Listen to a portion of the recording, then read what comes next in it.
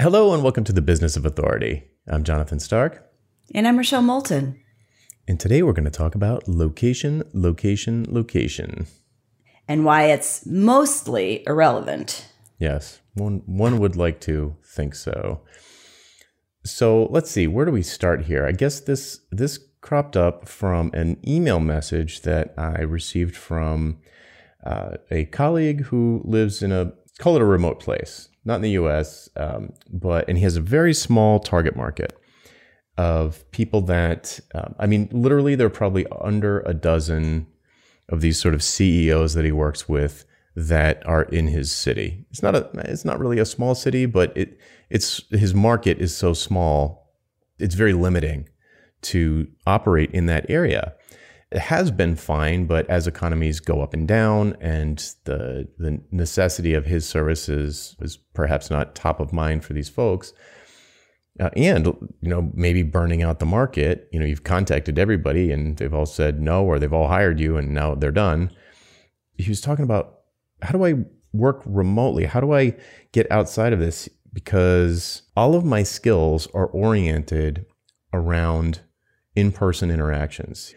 All the things you do, like he dresses the part, he knows how to operate in person. He builds a lot of trust very quickly in person. The point is, I said to him something like, well, just go online, work. What he does can certainly be done remotely.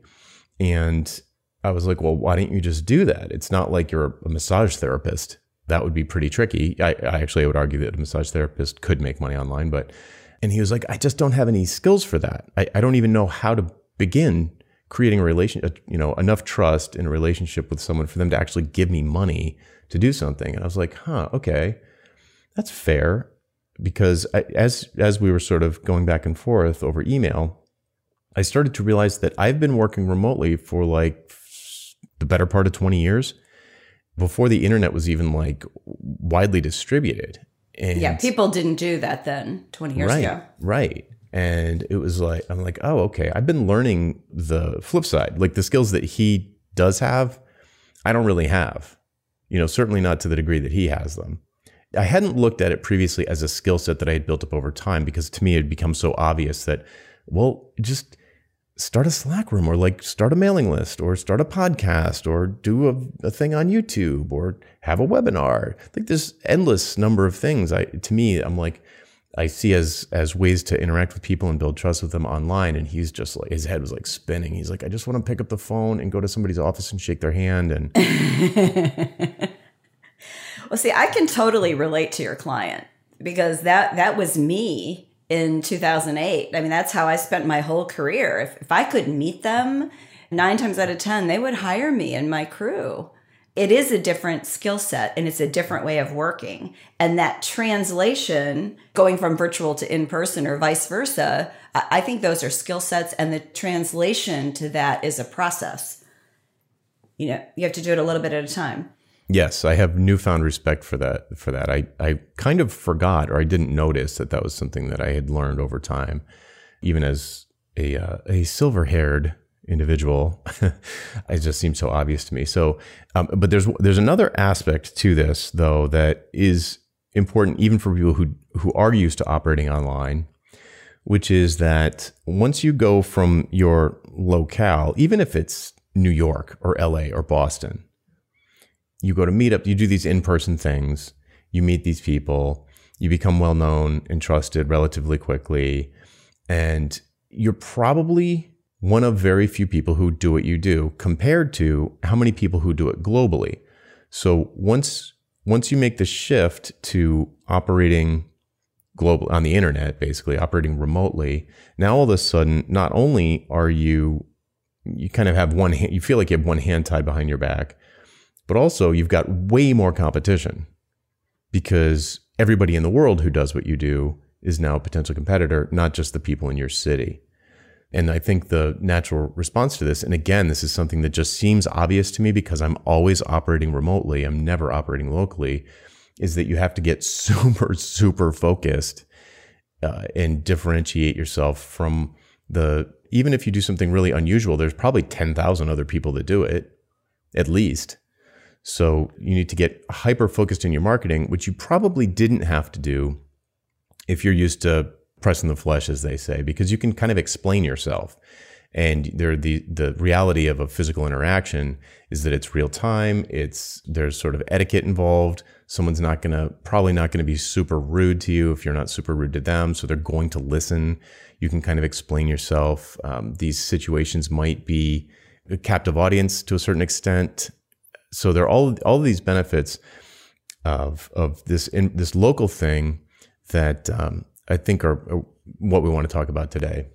I think I want to tell the story of my moving from Chicago to LA because I think it works for your client. I was like your client. Everything I did was in person, or I'd fly to meet somebody. It wasn't all just in Chicago. But when I started this company in 2007, I really worked with people locally in Chicago. I'd known them for years, and I didn't have any trouble meeting people, getting referrals, finding work.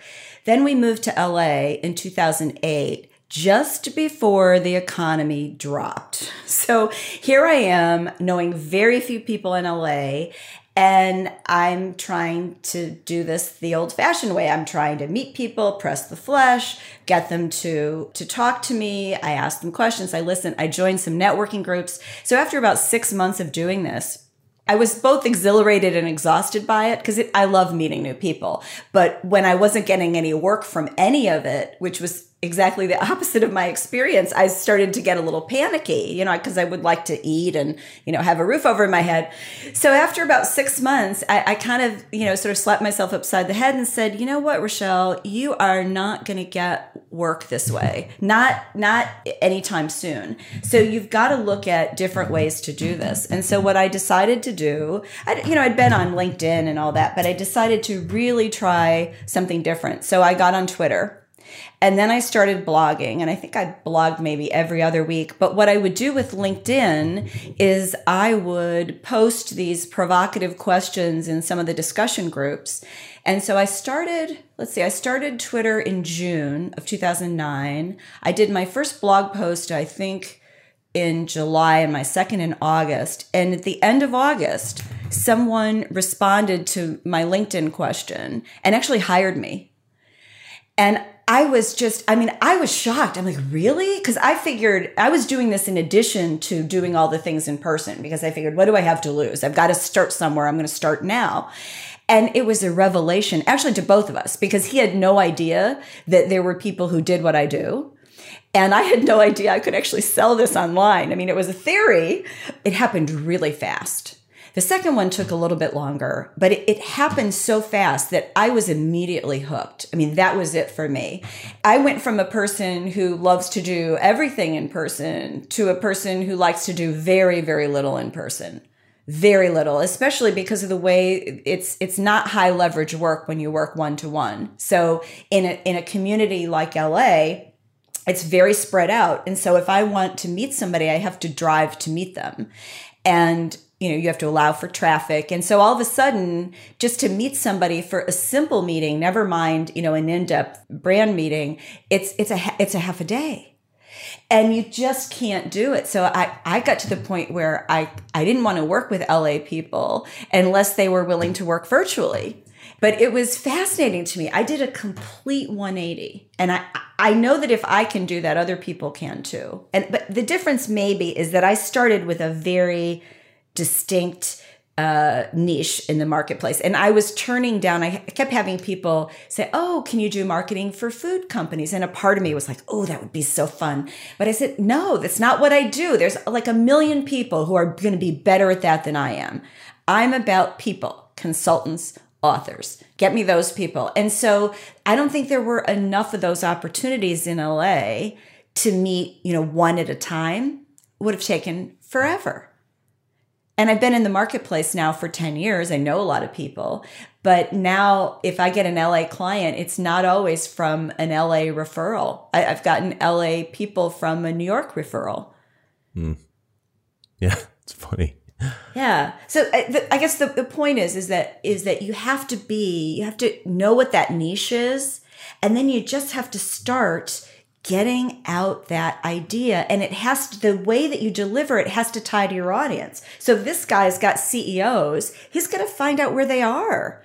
I mean, if they're Fortune 500 style CEOs, which I'm guessing they're not because of the way you described a situation, those are hard to get to, and you need a completely different strategy than if you're saying, well, I'm looking for, small to medium businesses with revenue of 20 million to 100 million or 500 million. Then, you have to go find where those people are so you can meet them.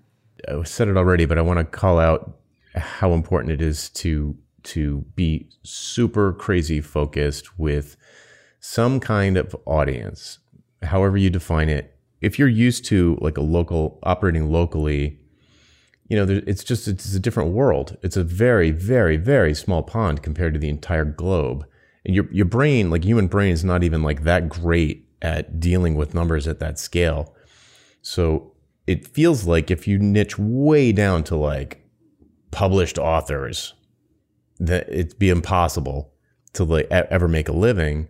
But it's the exact opposite. If you don't do that online, it's going to be really hard to connect with anybody, to break through the noise, for them to even recognize that there might be some way that you could help them. It's funny because I give the advice all the time for folks who just are getting no traction with their marketing. They've got no leads, 1 or 2 a year. It's referrals from friends and word of mouth. And when they go to talk to the person, they're so desperate to close the deal that they undercut themselves and they send the wrong signals and they end up with, it's just a mess. So flipping it around it feels like a paradox or like counterintuitive, like flipping it around and focusing on something super, super, super specific is the thing that opens it up. And all of a sudden you appear to be unique and different, or like a sort of a monopoly almost of like this particular thing, because it's so specific that nobody else had the sort of wherewithal or the confidence to get that specific and focused. My friend, he's not actually a client. He's like a colleague. He's got a tough market. They are big shot CEOs, maybe not Fortune 50, but definitely big shot CEOs, like thousands of employees, tens of thousands of employees. Somehow he's got to find where they are, and it's going to be virtual because you can't, like, flying around it doesn't scale, with the possible exception of flying to some sort of conference or thing that they all will go to. So like some kind of watering hole that they go to every year, that somehow you get there and you speak somehow. That's perhaps the first step I would take if I was in his shoes, is to be like, okay, I have to find some event. From my history, the sort of credit union people were really hard to find online. They're on LinkedIn, but they don't really interact there. But they do have all kinds of these trade events. And it's kind of like a trade association. There's a national body called CUNA that puts on these educational things, and they're always looking for speakers. And if you do something that's valuable to that group, then the people who organize that thing are probably going to be interested in talking to you, even if it's not like the normal thing that they would have on their agenda. Perhaps as a stepping stone, because that's my hope with this episode, that we can kind of give people like a little bit of a path. A stepping stone might be to find a place where those people congregate in real life versus like an online watering hole, and somehow get hopefully a speaking spot there, but some kind of authority type position there, even if it's a breakout session or some sort of free workshop or something. But get yourself there in a way that people are going to sit and listen, and then you can do your normal thing, which is interact with these people in person, and then they're going to disperse back to wherever they came from all over the globe, and now you've sort of spawned connections all over the place, and hopefully that's like a good starting point. Well, and go for the breakout session. I mean, we all get wrapped up in wanting to be the keynote, but if you don't already have the reputation and the references to be able to pull that off, go for the breakout session, especially if you're good on your feet and you get to demonstrate what you do in action. It's actually much more powerful than having the keynote slot. If your goal is to get clients, they want to see you in action and it bonds them to you in a way that is hard to do any other way. Yeah. And the people who are sitting there are more likely to be ideal clients because they picked, like they self-selected to come to this. Like everybody's going to go to the keynote. Well, the opening keynote, never take a closing keynote. Everybody's on a plane. I think that's a good thing to do. If you continue to just go to meetups locally, then you already met those people, or they already know who you are. Your name is already in those circles. So maybe go to a conference and that sort of thing, where your audience is going to be. But it's critical to be hyper focused on your audience, because you can't. I don't know about most people, but flying around to conference, living on a plane is no fun. I don't. It's not that many people enjoy that. So you want to be pretty selective about where you're going to go. It could be near you. It could be that you're just lucky, and like a lot of people come to, Barcelona for the new mobile phone announcements, or they go to Las Vegas for consumer electronics. Whatever the thing is that you do, there, look around for the closest event to you. Hopefully there is one. If not, find the biggest one and go to that maybe once a year. Maybe there's two you could go to a year, and do your in-person thing. There's a lot that you can do online as you're, doing that. I think you should really start to flex those muscles of doing online interactions with folks in the market, content marketing, and those sorts of things. What do you think is the next closest thing to a real life interaction? Would it be social media, do you think, where you're interacting with people and you're not just broadcasting like blog posts? Or what do you think would be what was a good next step for you? What I wanted to say, but you have to get to that point, is to have a telephone conversation or a Skype. It is to have an actual one-to-one conversation. Social media to me comes the closest to having that conversation. And I think what I would do if I were him is I would pick the best platform and put all my energies into that one. So if it might be LinkedIn for CEOs. Not all CEOs are on Twitter or want to be on Twitter, but yours might be. I mean, you want to look at it and see who's there. Pick that platform and then try to make it, when I say conversational, I mean experiential. So it feels like they're working with you, however that is. If you're more formal, then it's a little more formal. If you're more casual, it's more casual. But you give them the experience of working with you with everything that you post or interact. And with LinkedIn in particular, I just think the discussion groups, not the ones that have 50,000 people posting every other thing in the world, but the very focused smaller groups, you can make some pretty interesting connections that way. And I know a lot of people who are doing these sorts of consulting things, like my friend. You don't need 1 million customers to have a great year. You don't have payroll. You don't have all, other than yourself. So it's not like you need to go in a room with 50,000 people. Like I have a friend who's in a Slack room of, ironically, this sort of goes against the point of the conversation, but his are actually locally based. But it's a group of CEOs that are happen to be local to him, although it's sort of irrelevant. It's what the group was built around initially. But they have contacts everywhere who are not necessarily in that group. And the relationship is completely virtual. They have occasional meetups, but it's a small group. I think that's better. And I think we agree that's probably better. It's closer to the in-person experience. And if you're kind of just putting a toe in the water, I think it can be intimidating to think that you're talking to 50,000 people. The chances are you're not, right? It just feels like you are. But keep it small to begin with and stick to the core promise of your brand. What is it that you deliver to that CEO audience, and just stick to that. Yeah, I have people do this thing called answer bombing, which sounds a little harsh, I guess, but if and when you do find a watering hole that your audience hangs out in online, then just look for questions that are right up your alley and go over the top answering it. Like, not just like, oh, here's a link to my website that has a blog post about this. That feels a little lazy.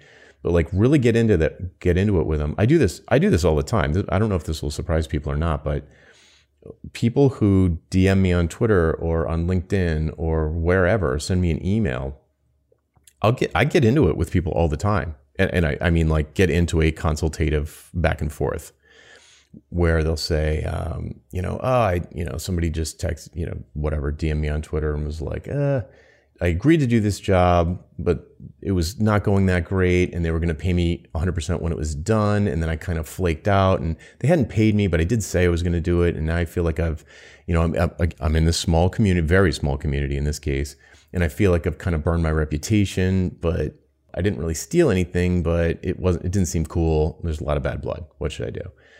I could have ignored that, but I get into it. I'm like, well, actually, a lot of that information came out over the course of some back and forth. He didn't tell me all that up front. So I'll get into that relationship and say like, well, did you take any money, or was that, or did they, no, they didn't give you any deposit. No, they didn't give me a deposit. Okay, well, what about this? What about that? Whatever. But the point being that if you can find an online place where they're hanging out, a watering hole, then look for questions that you can answer, like something that's up your alley, and just be helpful, like really, really helpful. So like get into air quotes free consultation.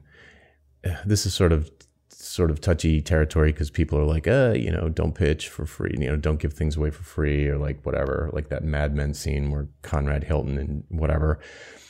I say give it away for free, because what are you doing? You're basically hanging out at a cocktail party. What are you going to do? Like you meet someone at a cocktail party and you're just casually talking, and they're interested in what you do, and they say, oh, interesting. You like help people dramatically increase their effective hourly rate. Well, I'm a psychiatrist or a psychologist, and I charge people by the hour, and it seems like a weird way to do it. How would I even do that? Like, I'll do it right there. I'll have like a consultation right there at the cocktail party, the barbecue, or whatever it is, because I just trust that like that's going to come around. Like that's going to benefit me. Maybe this person might never hire me, but they might have a friend, or the word's going to get around. So give it away for free. Like, it's not like you had to fly somewhere. That's kind of the point. Just be super helpful and do these like almost blog post length answers to people's questions, or like a big thread with them. And if you want to get some value out of it for yourself immediately, you can use that, or an anonymized version of that, as a blog post or a podcast episode or some other content marketing. Maybe this is be a good segue into content marketing. One of the things you did was you started blogging and posting about it on Twitter, and a little bit more of the broadcasty aspect of web stuff, and a little less of the social media interaction stuff. What was your strategy back then when you started blogging, for example? Well, basically it was that I was hoping I could comment on things within the industry that people would find interesting and that they would comment. I mean, that literally my goal was to get somebody to comment, so I knew somebody was reading the darn things. It was funny, my second one, I violated a cardinal rule, and it was right around the time that Ted Kennedy had passed away. And I wrote this blog post about, I don't remember the exact title, it's still up on my site, something like the 4 things Ted Kennedy taught me about marketing, or whatever it was. And it was I attracted my first troll, who was incensed that I could imagine that Ted Kennedy had done anything worthwhile in his life. And I'd had no experience with online trolls. And it was hysterical because it was in LinkedIn, and people, leaped to my defense. And remember, LinkedIn, for a lot of people, has real life people and have relationships with. So it was actually a great experience. I don't want to dissuade anybody from doing that, but having my first troll was awesome. I learned a whole lot of stuff, and it was fascinating kind of watching people leap into the fray. I wasn't being very sophisticated with it, frankly. I was trying to learn the different mediums, because LinkedIn up to that point had been largely about finding a job for people. People weren't really using it that way yet. And so I was trying to understand how to harness it for connections and building business and personal branding, not to get a job. If I were doing this over again, I would do it a little differently, I think. I mean, it's a different time now. It's a little harder to get notice on some places like Twitter. So I would focus on a hyper audience. I would niche even more narrowly. It took me a while to find my voice. I'd say it took about the first year before I started to kind of have a rhythm and a cadence to it. So it's nice to have a small audience in the beginning as you find your way. I think that's really important. And then the other piece, which has also changed since then, it's a truism that pictures or an image is worth 1,000 words, but it's even more true now. So Images are really, really important. So use images well, and don't say, oh, I can't, Instagram doesn't make sense for my brand. It might, especially if you're the person who figures out how to use it in your niche where nobody else has done it. So, visual, a hyper small audience that you bend over backwards to please, to your point, Jonathan. Yep. I would suggest, if you are the kind of person who is good in person, then maybe video is a good fit for you, or at least audio. If you find that you're good with people in person, it probably, I would guess, I don't really know, but I've never thought about it until now, but I would guess that your body language is good. It's effective. You're not like a code monkey, neckbeard, like antisocial. You're probably pretty social. You probably if you come across pretty well in person, you're probably going to come across pretty well in video. I'm kind of guessing. Well, the thing that you want to do is with video, some people who are good in person have a challenge because there's no person on the other side of the video. So the key is you have to imagine that you're talking with people. It sounds like such a silly thing, but it's true. You really have to see it as a conversation with your audience, even though you're the only one doing the talking. It takes a little while to get used to it. I totally agree with that. I had done hundreds and hundreds of podcast episodes before I started ditching hourly, which was the first one where I did any solo episodes, and it was brutally difficult. I was really taken by surprise. I couldn't record one 5-minute episode without like writing the whole thing down at first. And so quick trick there, if you do think that you're good in person, you think that might translate to audio or video, then answer questions from a specific person. So like get questions from people and answer the question on video, because you'll feel way more like you're talking to someone, even if they're not there.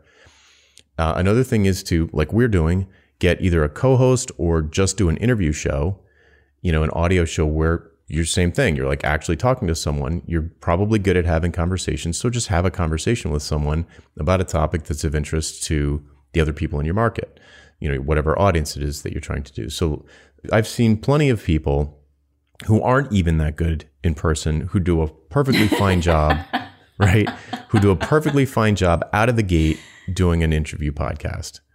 Almost everybody can have a conversation.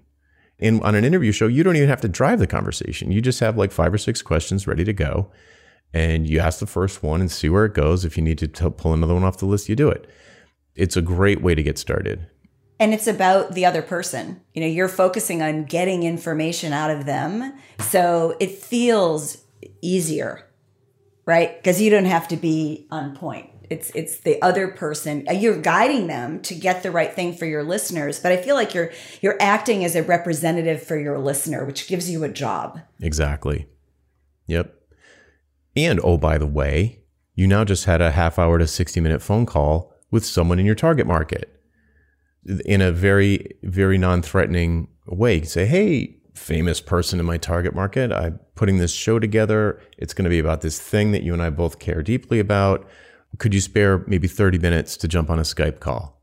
And I'll just interview you. Here's maybe a list of questions that I'd like to talk about, but we can talk about whatever you want. Would you have time for that? And then to share this with the audience.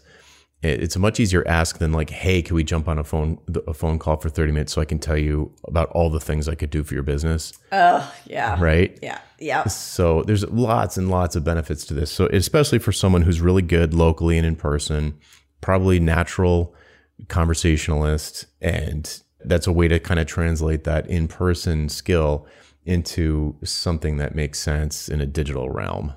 Yeah, and that's really what we're talking about. I mean, we started that at the beginning, this is a translation process. Is how do you take the essence of who you are and the things, plural, that people love about you and translate that into new media.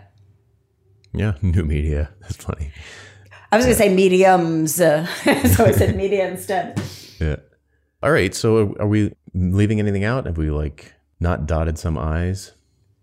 Well, I'm sure if we didn't, someone will tell us. I feel like it's a huge topic. There are probably lots of questions. So, dear listener, if you are interested in a follow-up question or something like that, you can find us online. Our Twitter handles are on the website, Business of Authority. So you can go to the show notes and This might be a really good episode for follow-up questions. We don't usually ask for that, but we love getting them. So if you do have any, for the reasons we just stated. Right. Dog fooding. Okay, well, we'll probably leave it there for this week. I'm Jonathan Stark. And I'm Rochelle Moulton. And we hope you join us again next time for The Business of Authority. Bye. Bye-bye.